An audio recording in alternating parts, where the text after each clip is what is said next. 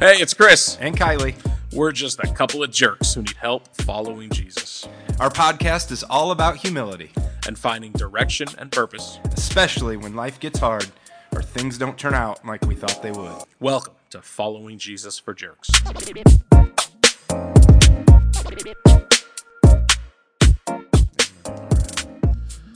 So we're going to start now.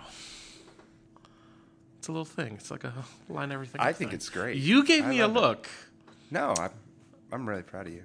Well, The way thanks. you started that. No, it's like, you know how they have like, Yeah. like they have Yeah, the little, for so sure. this is my little, Yeah. Now the editor knows. yes, that's it. See, you know. I get it. I get it. Well, we want to welcome you to, that was dumb. We want to welcome you to this podcast. Thank you for tuning in. My name is Chris, and with me is, Kylie. we're just a couple of jerks, and you know, That's true. Yeah, we have some good conversations where we recognize that about ourselves. We recognize our need for Jesus and for His humility, and so, man, it's caused us to say, I think other people would like to be part of our conversations. So, Kylie, why don't you tell us a little bit about yourself? Well, I'm just a dude. It's weird using the jerk term because, like, under the righteousness of Jesus and all that. But the reality is, I'm a selfish guy. Married, I got 6 kids. That I'm sure will come up in our discussion quite often. But man, I just grew up in the church. Grew up knowing Jesus, bumping into Jesus, but really the gospel and a true relationship just blossomed, I don't know, around 2010, 2011. And then it was just seeing God do a work in my own personal life, in our marriage, in our family, just over and over and over as we really truly understood what it was like to fully surrender to the Lord. And so, yeah, we just continued to take steps of obedience. I was an athletic trainer for 19, 20 years. And then there was just this transition time of now I lead a church and pastor a church. And I'm super excited about the group of people that God has brought near to us for me to serve and to love.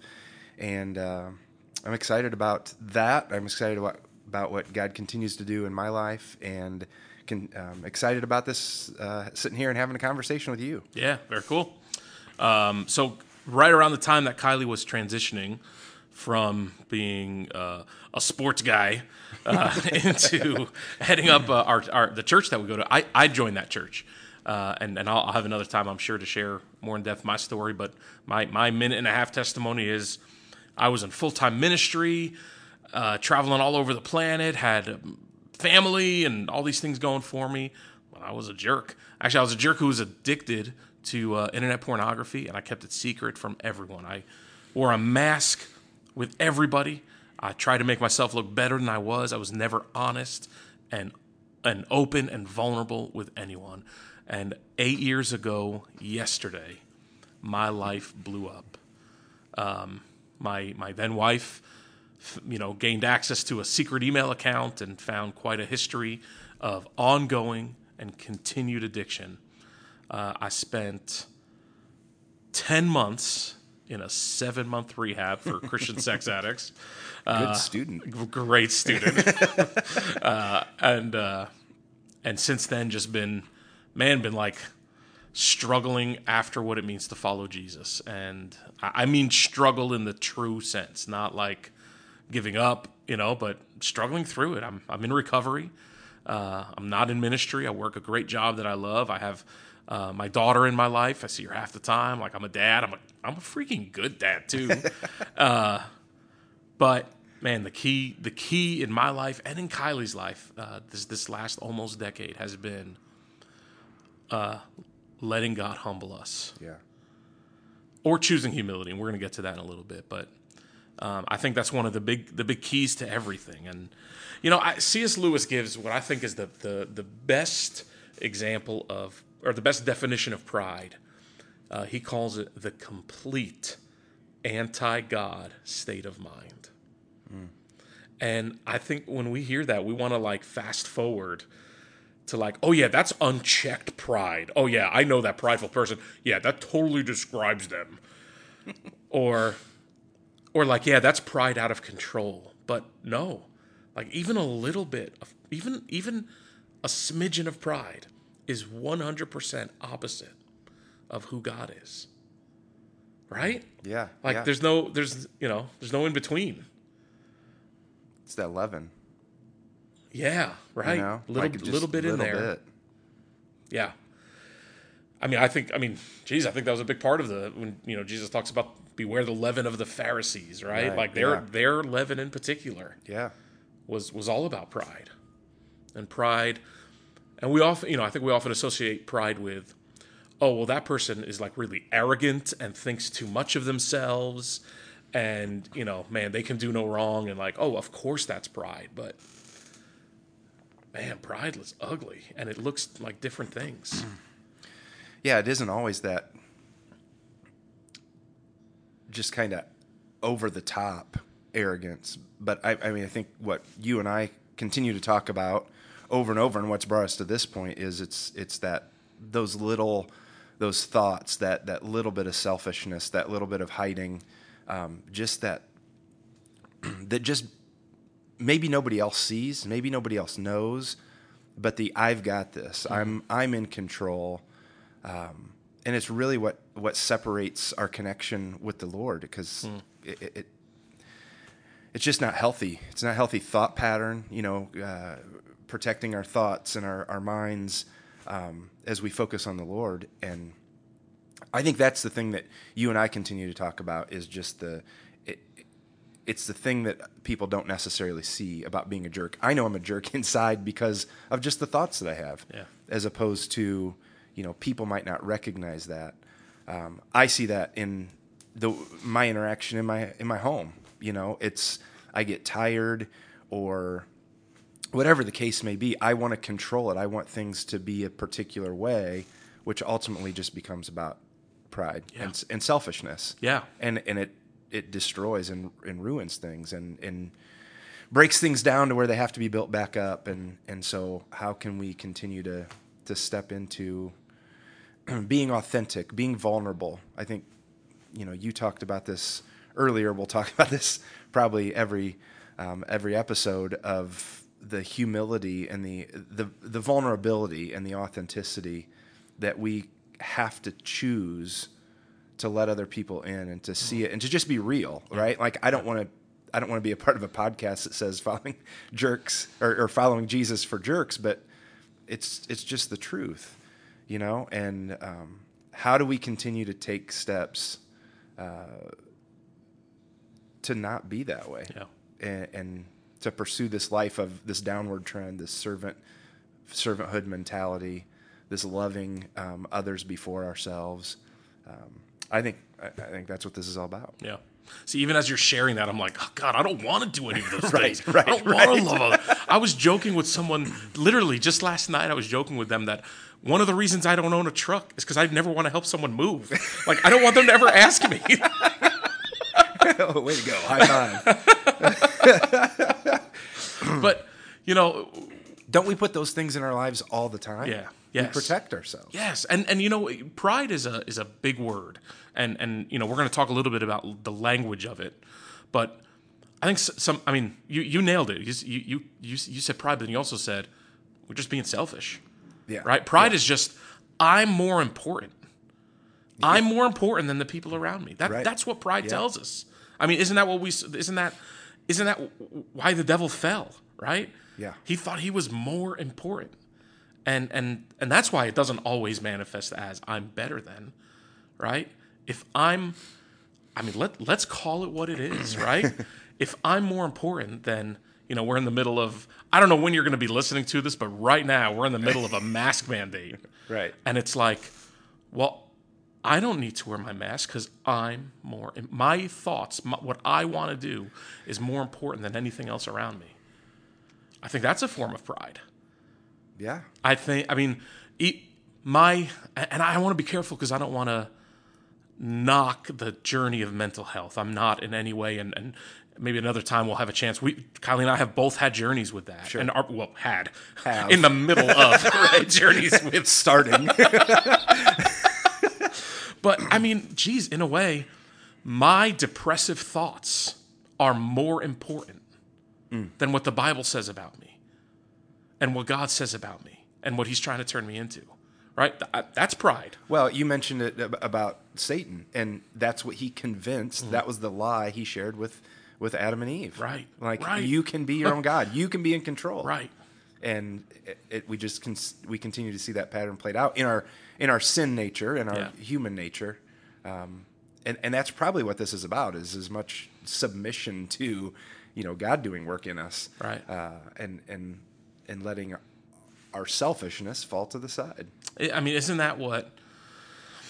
I mean, with meekness, right? Jesus said, "Follow me, for I am meek and lowly in heart." And even in the Beatitudes, he blessed the meek, that they're going to inherit the earth. And isn't that what meekness is recognizing, I have a will, but I'm going to say no to my will and subject myself to the will of someone else. And in our case, God. Well, actually, not always. Sometimes God calls us to subject ourselves to the will of someone else. A leader or a mentor or Sure. a governor. Right. And isn't that what meekness is? The pathway out of pride. Yeah. I shared with somebody last night, somebody in our family that's struggling, is hurting. And I shared when my grandmother, who passed away after a 6-year battle with cancer years and years ago, early 90s, 91, I remember... You were in your 30s then, right? That's hilarious. You're a jokester. I was in high school. True. We should probably say how old we are. Should we? Otherwise, that joke isn't funny. I mean, it's just not funny anyways. I was 45. Wow, that did not... I am 45 years old currently. And I'm a youngster at 36. Wow. Yeah. You're you look great for 36. By the way. God. I just want to say, hopefully this is only on the sound waves. I have a face for radio, for podcasting. No, but I was telling her, like, when she passed away, I remember as a sophomore, junior in high school, recognizing in my grandfather, and actually I wrote him a letter about this at the time, of how strong he was. Like, I never saw, and it's probably the, German Lutheran background, very strong, very, in a lot of ways, keep our emotion in. But I recognized how strong he was. Like, he just seemed, he was still leading, and I was telling this family member who is hurting currently and going through that I recognize that there's elements of that may be true, and I'm not discounting how I felt about my grandfather at the time, but the world tells us that that's the right way, that's the manly way, that's whatever. But the reality is, like, Jesus taught us tenderness and compassion and emotion, and that I think really, if we weren't filled with pride as we grew up, as we experienced our life on our own, and God didn't either have to break us down, or we chose surrender, or however you want to put terminology to that, like, it's really, we're created to be tender and compassionate. And I think about the fruits of the Spirit, and I think about, like, that's the way. Everything else is telling us the opposite, but really that's the way. The downward trend, the serving and loving, that's why I say that. Like, I am leading a group of people as our church, but I always like to use the terminology for myself. It's not a passive-aggressive thing, but for myself to be reminded, no, I'm serving and loving a group of people to Jesus. Yeah. And because that's what he did. Like, he didn't come in and overthrow everything, and like, he came to love and to serve the vulnerable and those that needed hope. And so, yeah, I think that pride, I mean, I know we're going to get into the language of what that is, but I don't think it's the way that Jesus modeled for us. Yeah. Yeah. If anything, we saw him rub up against and challenge For sure. the pridefulness of the day, whether it was the Pharisees, whether it was his own disciples, whether it was, Peter raising up and slicing off a dude's ear, or even just, Right. what do you mean I can't go with you, right? Like, I'm enough. I can handle it, and Jesus just rubbed up against him and like challenged that Yeah. and challenged that thought. And I think you're right. And when we read the fruit of the Spirit, we don't read like, emotionless and in control of, Right. but no, we see Jesus who wept with Mary when she needed it, right? Who showed compassion to people when that's what they needed, and when they were in pride, challenged them. Which it does. We're all on our own journey, right? So some people are going to listen to this and be like, "I don't have any pride in me." Other people are going to listen and I'll go, get to you in a minute. other people, but because when you said that about Jesus during his time on the earth, I also thought about Moses, where he was like, "Hey, if you, don't send us anywhere. We're not going anywhere unless you're leading. Unless you're with us, that's a waste of time." And I think that's the foundation of my faith, of our faith, of the relational component, the presence of God in our lives. That's the only thing that can shift that. So Moses or Peter or whatever, like we're all in different places, and the reality, which I want to continue to step into, just the X's and O's, the everyday of what this looks like, of it's going to look different even in our own lives from day to day, minute to minute, but it's the conscious, it's the conscious pursuit of decision that I'm going to continue to surrender, continue to lay myself down. Yeah. You mentioned something before when you were talking about your grandfather. Just want to dig into that a little bit, but you talked about whether God humbles us or we step into the opportunity to be humbled. Man, let's dig into that for a minute, because that's I firmly believe that, Proverbs 3, and then Hebrews quotes it, says, my son, do not despise the discipline of the Lord, for he disciplines whom he loves, as a father his son in whom he delights. That first, God gives us the opportunity to humble ourselves, right? And we see that instructed all throughout Scripture. Humble yourself. The prophets were calling it out to God's people in the Old Testament, and humble yourselves. And then they sometimes they did, and sometimes they didn't.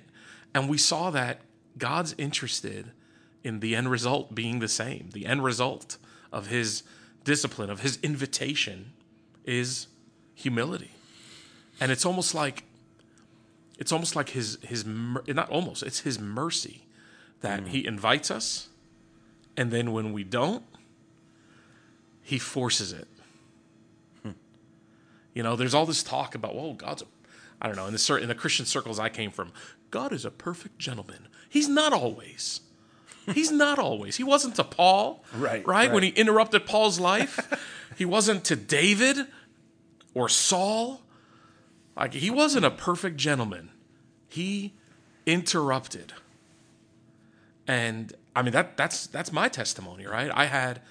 That's probably one of the first and hardest realizations I had while I was in rehab was, wow, all along I opened my eyes to opportunity after opportunity after opportunity that God gave me to come clean, to be honest with people. I was surrounded by some of the most loving people on the planet who loved Jesus and loved me. And I could have humbled myself, but I didn't. And so God humbled me. And I spent I spent a lot of time being angry at him for it, right? Oh, you must have, you ruined my life. You could have done this another way. But man, in hindsight, no, I couldn't have. And he did that out of his mercy and his love for me. I used to be so angry that oh, well, God could have saved my marriage. And then realizing that that's how low I needed to go. He needed to humble me that far to get to my heart. And the condition of my heart was way more important than the condition of my marriage to the Lord. And I'm convinced it's his mercy. But yeah, first there is that invitation. And I don't know what's harder. I don't know. Well, I think that's not the easy route, right? No, Like, neither of them are easy. Just for sure. Which I think is, again, why we're sitting here talking about. Right. Like, this isn't easy. Like, if you're listening to this and following Jesus is easy, then something's wrong. Probably find another one podcast. But yeah, I know in my case, probably very similar. But it just seems like over and over, and maybe that's the work of sanctification or of my growth in surrender to Jesus, is getting out in front way too much.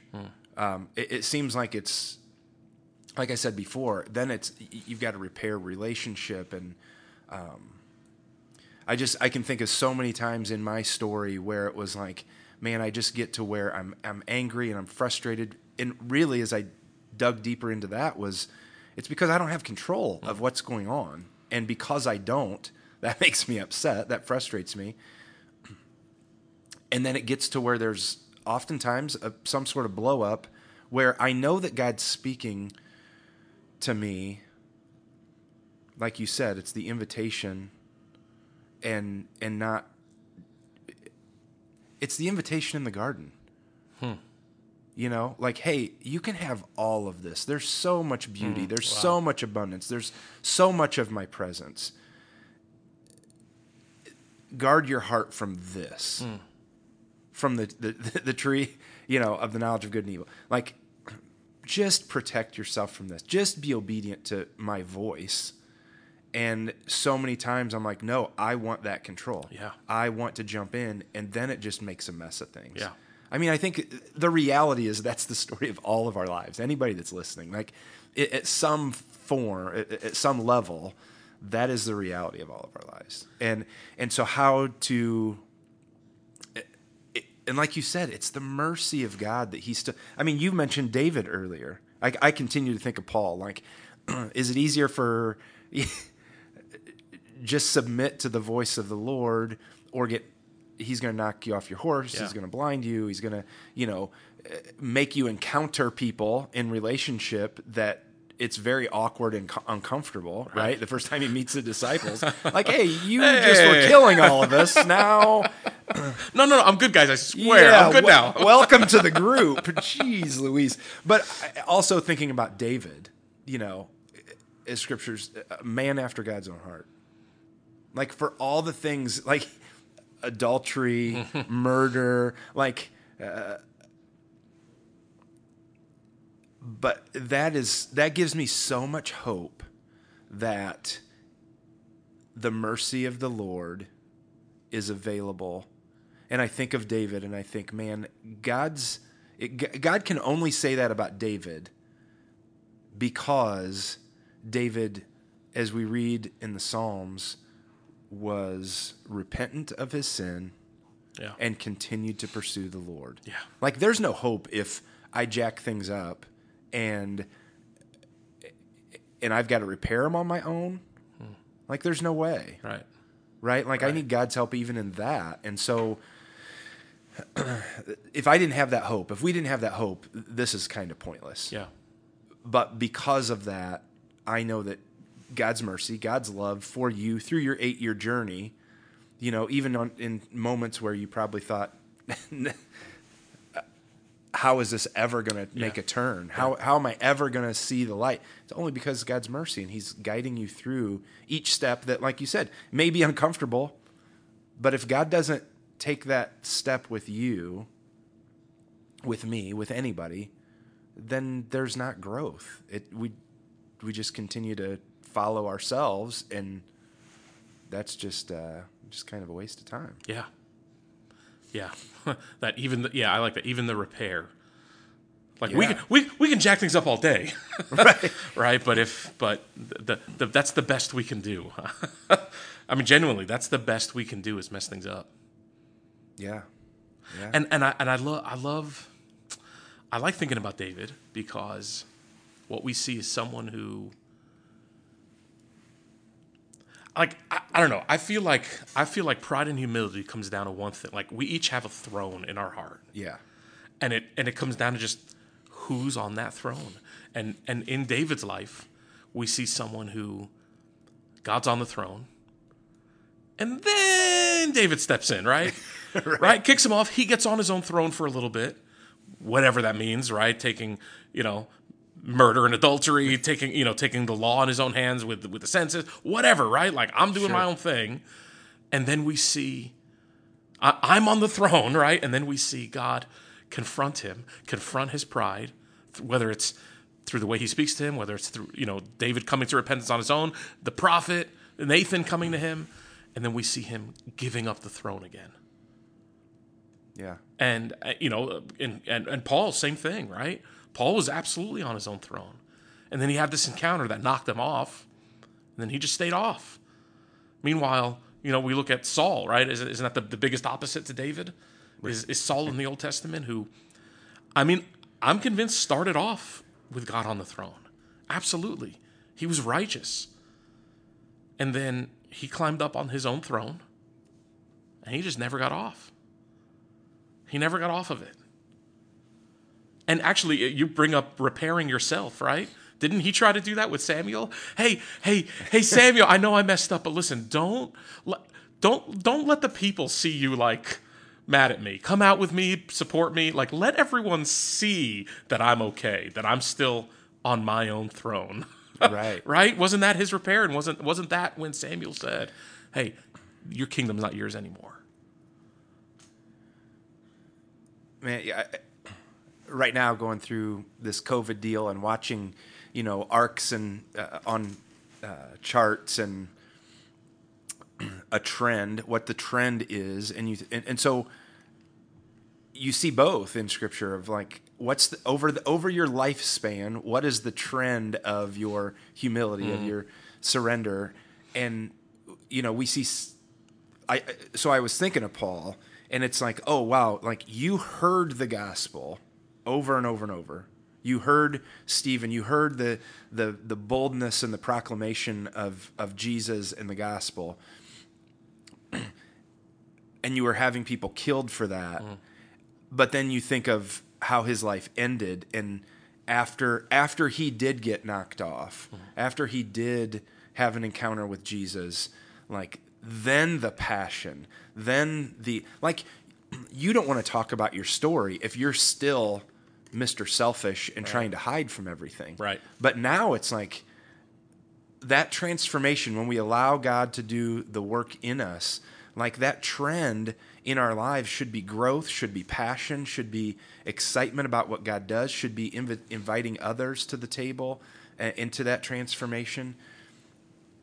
And so you can see both in Scripture for sure, but man, I want to I don't want to continue to be a fool, like I don't want to continue to be a jerk. I want my mindset, I want God to be continuing to transform me to where my trend is upward towards the end of my life. Like it's not like we've figured it out. It's not like, okay, 8 years later, yes, you're in a better spot, but if this is it, like you got a long way to go because you're so young, right? 36. Thank you, seriously. Well, isn't the perfect example of that the thief on the cross next to Jesus? Yeah, right. Talk about a trajectory of life, right? But at the last minute, he recognized Jesus was Lord. Right, that this was the Messiah, that he was innocent, that he didn't deserve death, and he truly was, like the one who's supposed to be on the throne, right? And didn't the trajectory of his life change in an instant? I don't think he had much longer after that. But I don't, but hearing and knowing the good news of Jesus, knowing that I don't want to. I mean, I know you and I don't want to see anybody wait till their last breath. Yeah. To surrender their life to Jesus, right? And And like you said before, the whole who's on the throne of your life, like, let's not fool ourselves. We talk about this all the time. Like, here's the situation that's going on in my life. I don't want to be Jesus right now. Yeah. That guy just cut me off in traffic. Right. Is this Right. personal to you, Chris? Somebody just cut me off, and I don't want to be Jesus in that moment. Yeah. Right? Like, for us in our home, like, somebody's struggling to listen and be obedient. Like, Yeah. I don't want to be tender and loving and compassionate in that. I want to control the situation. And that's why it's such a, man, take up your cross daily, you know. So, but, like, to continue to also go back to what you said earlier, his mercies are new every morning. Yeah. Because we're going to continue to jack this up along the way. Praise God that his mercies are new every morning, that there is an abundant grace available for us, you know? Yeah. Yeah. Thank God. We'd be done. We'd be done for. For sure. For sure. I mean, and I think that's what gives us because it's not like this, like, sum game, right? Of like, oh, well, you had more good than bad, No. right? But at the same, and I know it's not what you're saying, but at the same time, it's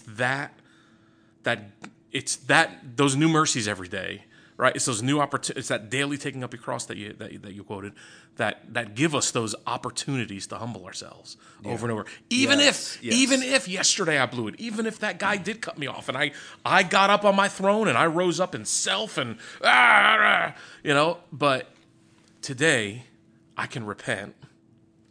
And I can choose I can still choose humility the next time I get cut off. And I'll let you know if it gets easier. I don't know yet. What are the hardest ones for you? All of them. No, like, what situations really drive you to have that desire to, like, just be selfish, I guess? Yeah. I mean, when I know the answer and someone else doesn't. When I know that, boy, I'll give you an example. Actually, it's funny. Oh man, I gotta be a little transparent. Oh man, don't you hate it when they say hindsight's 20/20, and you realize, wow, what I did was prideful. Sure. Just a moment ago.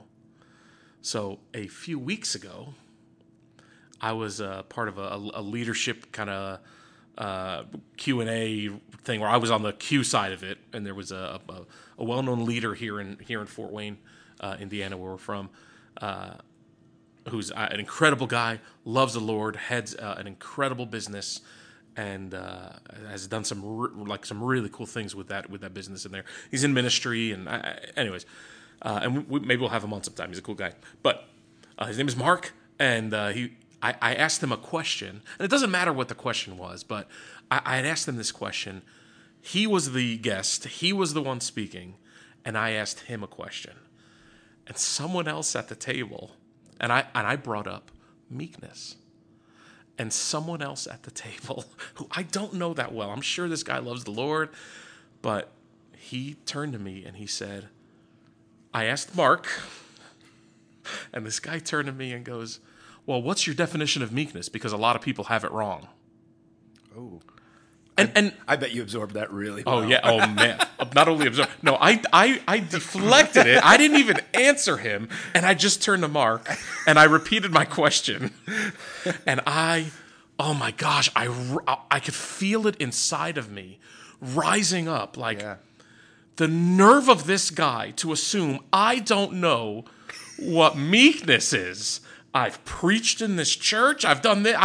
I'm a leader here. The nerve of him to assume I don't know. Oh, and it gets better. Oh, man. So Mark answers the question.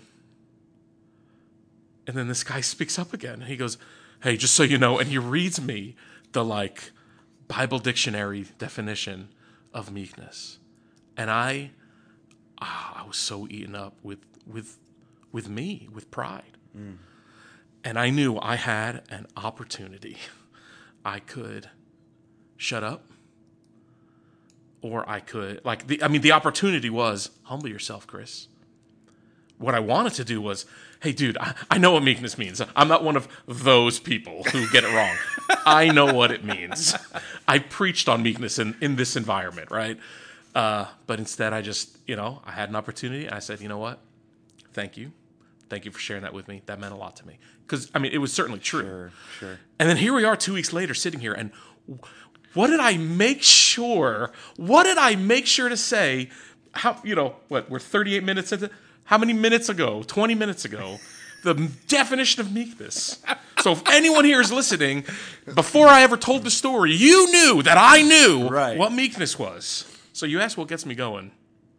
That's one of the things. And even 2 weeks later, I'm still in it. Sure. I'm still fighting for the throne and fighting to make sure no one thinks Chris doesn't know what meekness means. Yeah. Oops. Yeah. No, that's the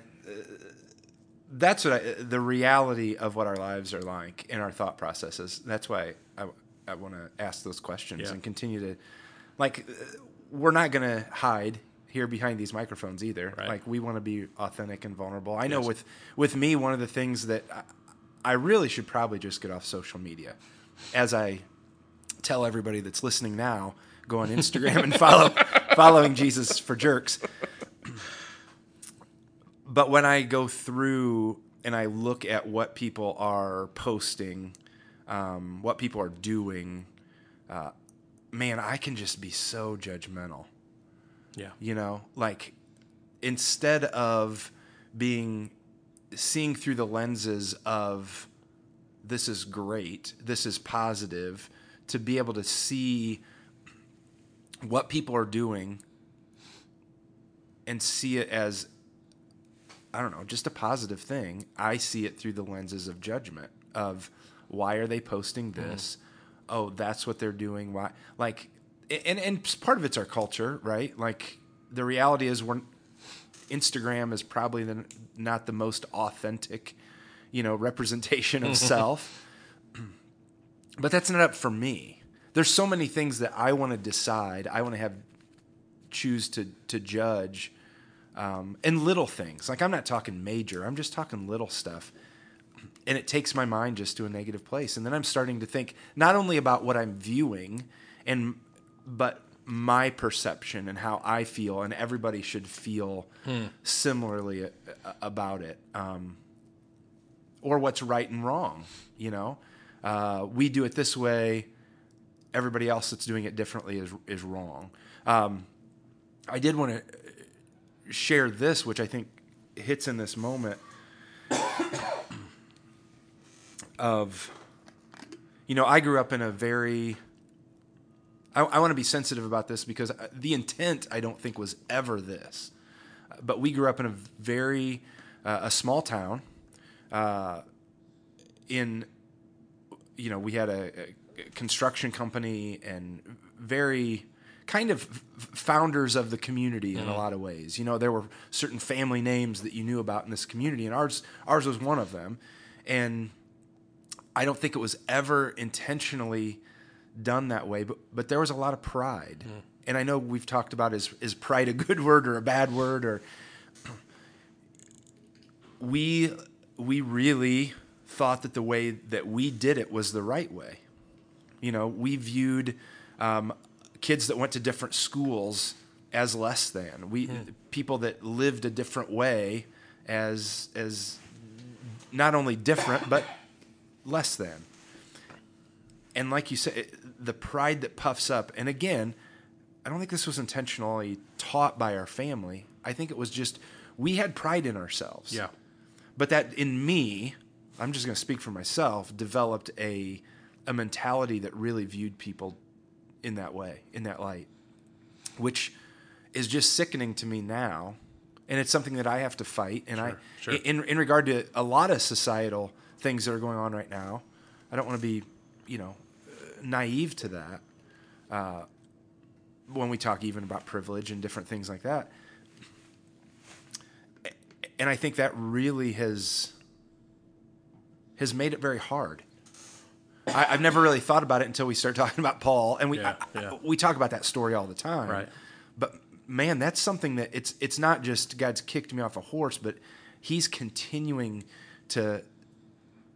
He's not continuing to fight me. Yeah. Continue to discipline, or I'm continuing to fight against the things that He teaches. I mean, that's just a reality of maybe my part of my story and how I grew up. And like, no, it's not the Canablos do it right all the time. It's not we're better than anybody else. It's not. But I will also say that as a part of my upbringing, in that light, when we would be on a job, there was always the one lesson among a lot that has always stuck with me is we always think about the next guy. Like my dad dug basements for new homes his whole life. Yeah.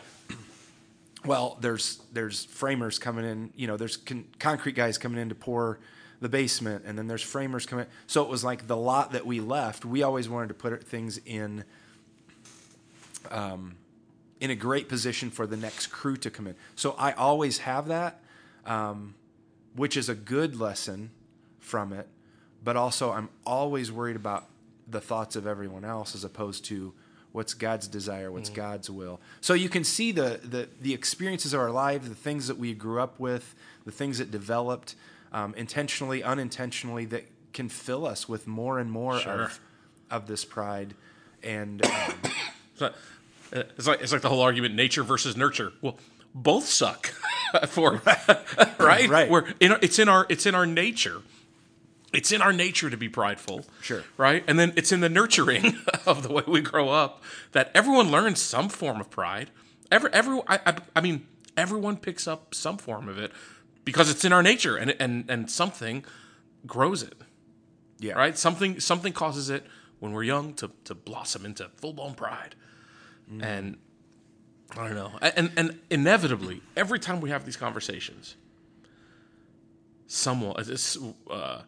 I think back to different studies, different groups we've been a part of and stuff. Every time we have these conversations, someone always says, well, pride isn't always a bad thing. What about, and you brought it up, though, what about taking pride in your work? Right. Well, what about taking pride? Like, is it just a language thing? Or is there pride in that? Because I don't know that it's just semantics, right? And I understand, and I understand the people who say that. First off, I think the fact that they get so offended about the usage of the word pride in that, right? Well, you can't say all pride is bad. What about taking pride in work? Is a little bit of pride, but that's besides the point. Here's my question. Because I heard you, well, before I give you the question, I heard you say, well, we always did it this way. We always thought of the next person and made sure. Like, fast forward that, I can see that, and I'm not knocking your family. I'm not at all. I'm just thinking, right? Like, sure. Boy, fast forward that all the way, and that can easily, like, how many steps is it from that to, oh well, when we leave a job site, when we're done with it, I mean, it looks great.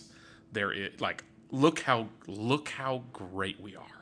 Yeah. Like, there's not too many steps to get to there.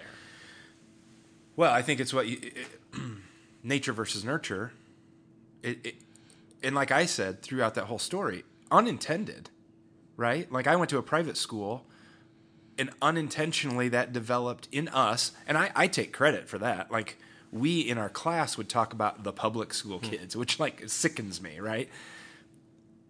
But here's why even I think it elevates. Pride elevates. If the way of Jesus is a downward trend, is a submissive way, is a way of servanthood, is a way of love and submission to others, then that's why, as we talked about at the very beginning, like, pride is the leaven. Like, it doesn't take much before, yes, we do it better, we do it differently. Even if we see that as a good thing, it doesn't make us as a human being better than anybody else. But we, in just even the language of I take pride in my behavior. I take pride in what I do. I take pride in my job. At a certain point, that starts to elevate. Let's be real. Ministry leaders that we've seen fail over the last 3 years, right? Like big names that we've seen moral failure at some point. That people have talked about. There's been articles written that how long can you hear you're awesome until you start believing that you're awesome, and that puts you on in a different category. Yeah. You know, how much can that take place until it starts to get absorbed, and unless there's an intentional deflection to the glory of God, how God has worked in your life, a deflection of, not that you're a great speaker, not that you're great at what you do, but like I receive that because that's a gift that God's given me, and I reflect that glory back to Him, not to absorb into myself. Yeah. I have to continue to humble myself. To die. That's what I have to die. Right? Like, it's not about me. Right. It's not about me. Right. And I want, if I can quickly go back to the nature versus nurture. I grew up in a privileged home of clearly, we just said, prideful in some ways, private school. My son that we've adopted comes into our home, and through some rough struggles for his first 8 years, neglect and abuse and different things, he comes in. And so as I even think about that nature versus nurture, or what develops inside of us, like for me, it was I'm fighting God because I don't need you if I don't want to. I can live this American white Christian life, really taking care of myself in a lot of ways. He comes out of a situation environmentally, he's fighting against being loved because he doesn't find himself worthy enough. And so ultimately it comes down to, we're both fighting. Yeah. I'm fighting in different ways. He's fighting but it comes down to receive the love that the Lord has poured out. Receive Jesus and accept. I mean, Paul in that moment, after that moment, received the love through a harsher way, a more disciplinary way. Right.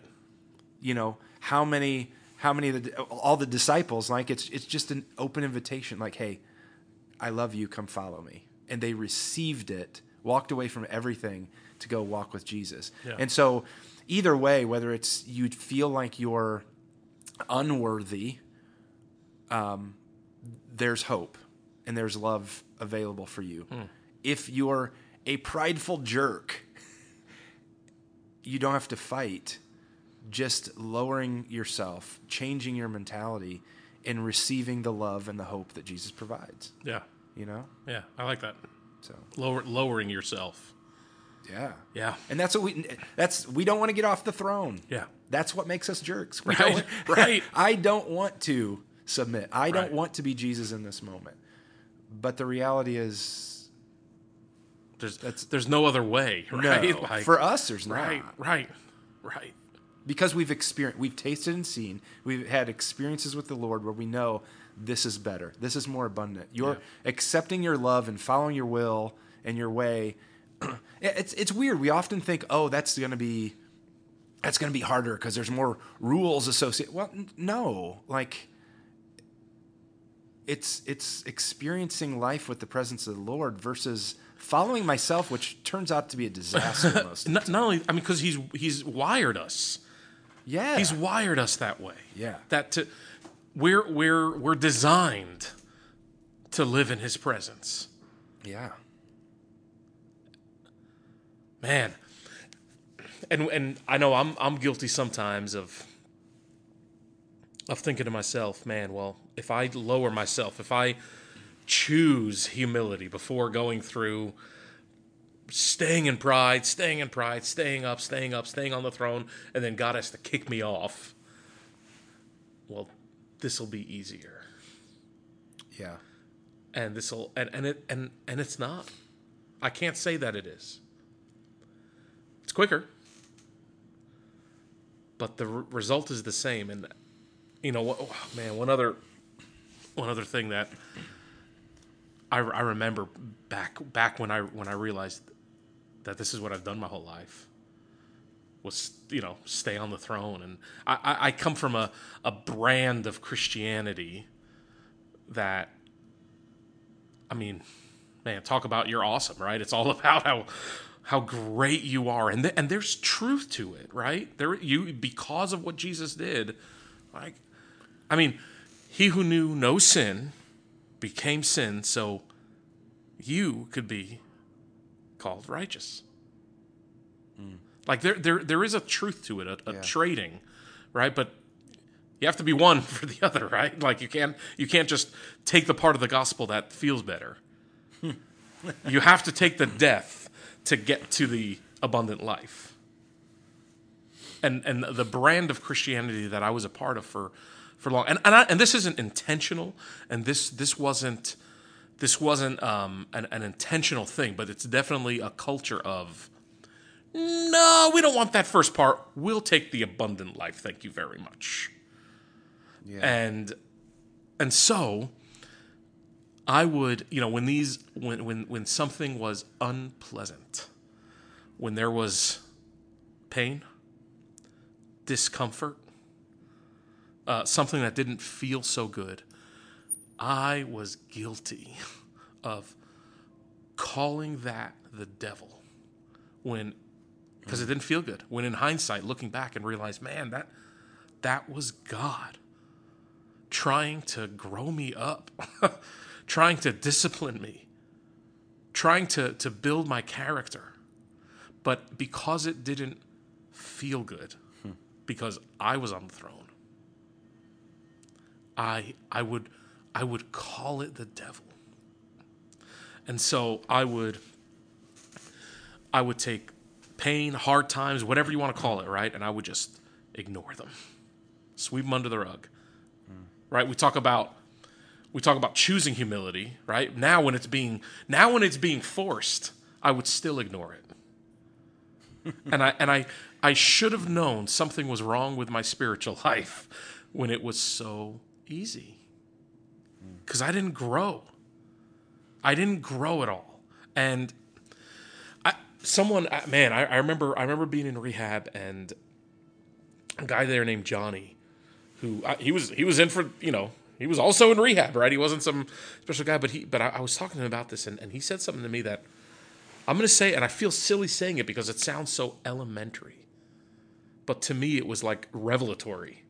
And he said, Chris, he goes, sometimes you just have to go through pain. You have to go through it and let God meet you there. And if you don't go through it, God won't meet you there. I mean, isn't that James, right? 2, and a few verses after says, consider it pure joy when you go through various trials. For the testing of your faith produces perseverance. And let perseverance have its full effect, so you be perfect and complete, lacking in nothing. And I remember one day, I felt like the Lord gave me just this little picture of like what I was like. And I felt like he showed me this, I don't know, I got this little picture of like a car wash. And I'd go through, and the minute the bristles started coming, right, that agitate and that rub up against the car, I would just there'd be a little exit off to the side, and I would just drive out. and I felt like the Lord showed me this picture. I got this little impression of doing that my whole life and never making it through, never going through the car wash. Your car's going to be dirty. Like, I never made it all the way through the car wash. And in that, there's something incredible that we miss, that we'll never get to experience. We'll never get to experience the lowliness with Jesus. And I think that's why James could write, consider it joy when you go through these things. But you have to actually go through. And I found that being just for my life, one of the keys, not that I have it figured out, but one of the keys is to, when pain, discomfort, when something unpleasant, when something hard comes through, what I used to do is sweep all that under the rug and call that faith. Plaster a smile, talk about how good God is, and I would call that faith. That's not faith. That's avoidance. But what I'm learning is, no, actually unpack that rug, right? Unpack that and say, God, this is hard. This is hard because it hurts. This is hard because I'm prideful. This is hard for a million reasons. I need to go through the trial. And in it, there's a part of God's heart that he shares with us where we see his humility. Because guess what? He comes and meets us in that trial. I forget where I heard this once, but I heard this once that, that we think our posture of humility towards the Lord, or in light of him, is because of his bigness and his grandness, right? Here's the God who made the whole universe, kind of the Job thing, right? Mm-hmm. Here's the God who made it all. My response to that is humility and lowliness. And that's certainly true. That's certainly true, and I'm not trying to take anything away from that. But there's another picture that has meant something to me, and it's this picture of if you need to find the janitor of a big corporation, right? Big giant building, you want to find the CEO, where do you go? Top floor. The top floor. And surely you see a big, impressive, expansive office, and your response is one of humility, of, wow, I can't believe I'm up here. But you want to find the janitor, you go all the way to the basement. There's no room for pride. There's none of that. And for most Christians who are authentically following Jesus, I'll say or at least trying to, I'll say this for my life and for yours, hasn't Jesus been a little bit more like a janitor in those times than anything else? Cleaning up the messes we've made. Yes. Because we put ourselves on the throne. And that's where we find him. Yeah. In the dirt. I think back to my janitor at elementary school, when the kid would throw up, right? He'd come around with the sawdust and then the mop, and right, and Sure. like that's a humbling job. And that's where we see Jesus. So our response of humility is not only because of his grandeur and his greatness and how big he is, but it's also when we get on our hands and knees, that's where he is. That's where he is. Because he on our hands and knees at the foot of the cross, like the ultimate act of submission, cleaning up our mess, humility. Yeah. We don't. Sometimes it's decisions we've made. Well, let me put it this way: growth is painful. Yeah. Whether it's forced on us, whether it's because of our own actions. I went to my athletic training, adolescent kids, got kids playing basketball or whatever sport that, will develop shin pain, right? Shin pain, knee pain, early adolescence as your body is growing, as your bones are growing faster than your muscles slightly, which causes knee pain, and you've got most people have experienced that at some point. Sure. And you can like you said, you just have to go through it. But you can hide. You can never tell anybody that you're having shin pain.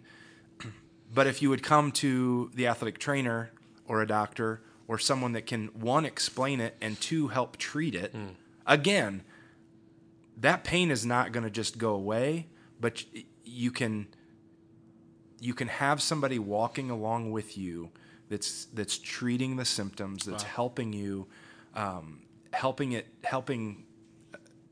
you're not going to heal it, but makes it feel better as you walk through it until you're more fully grown, and those pains go away. And I think what you said is indicative of most people's life, and especially life of faith, is we can just push that to the side. We can just say, well, we can hide from it, hide from the hurt, hide from the things that we don't want to do. But the reality is we've got to walk through them. Yeah. And again, the hope and the joy is that we walk through it with the God of the universe, who is never going to leave us, never going to forsake us, and who walked a very lowly life, right?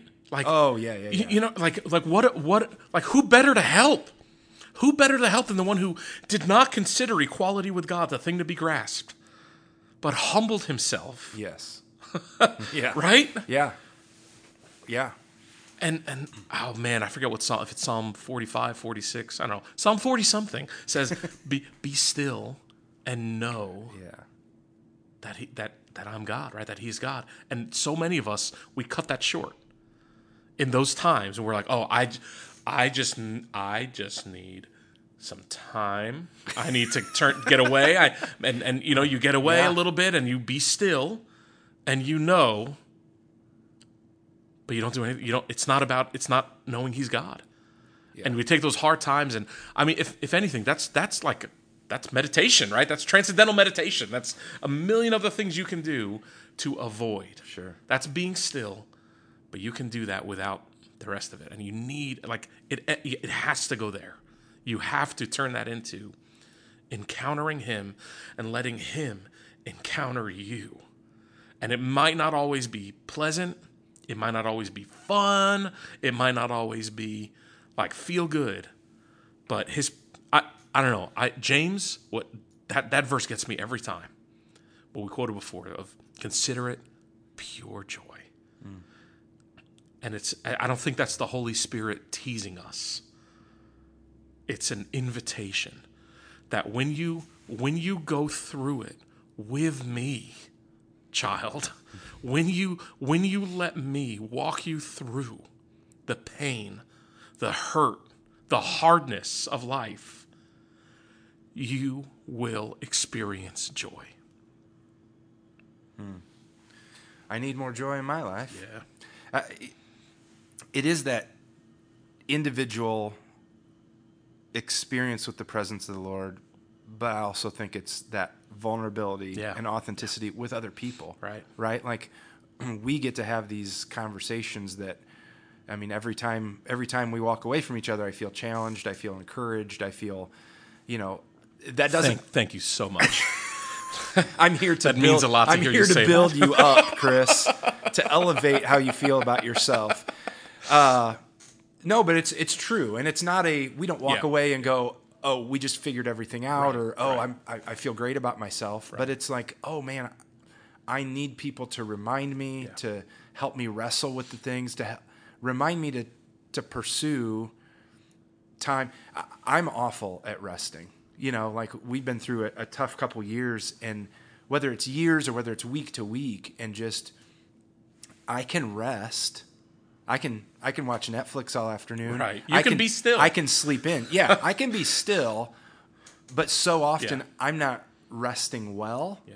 Like, I'm not resting with the Lord. Yeah. I'm not connecting in a depth. Yeah, I hear you. You know, and ultimately at the end of that day, or I wake up the next day and it's like, man, I don't feel any more refreshed than I did before. Well, it's because I spent a day resting. Yeah. You know, in my humanness, but I wasn't resting in the Lord. Yeah. I wasn't being filled. And so those are, I think it's just reality, right? Like, I feel for so long I lived this Christian life, like you said, pushing things to the side. How are you? Good. Yeah, everything's great. Right. Everything's fine. Yeah, and it's like, no. Like if we're true to ourselves and true before the Lord and true with each other, which why do we hide anyway? Yeah. Like the reality is we all battle with this stuff, and we don't get to grow in that way if we're not pursuing this life, if we're not being real with ourselves and with each other, and we don't have people around us that are helping us along in the journey. And I think it's a good place for us to land. Yeah. Because that's where we're going to go next time. We're going to talk about how John in his first letter equates those two things together, right? Oneness with God and honesty with God must equal honesty with people around you. Yeah. Transparency, right? He calls it being in the light.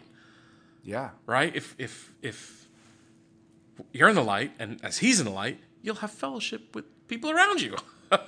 Right? Confess your sins one to another so that he who is just and pure and righteous will come and cleanse. Yeah. And I call it, I learned to call it telling on yourself. And so I think next time we're gonna dig into that a little bit more, and because that's the flip side of this coin. Yeah. Right. The first is being honest with yourself and the Lord.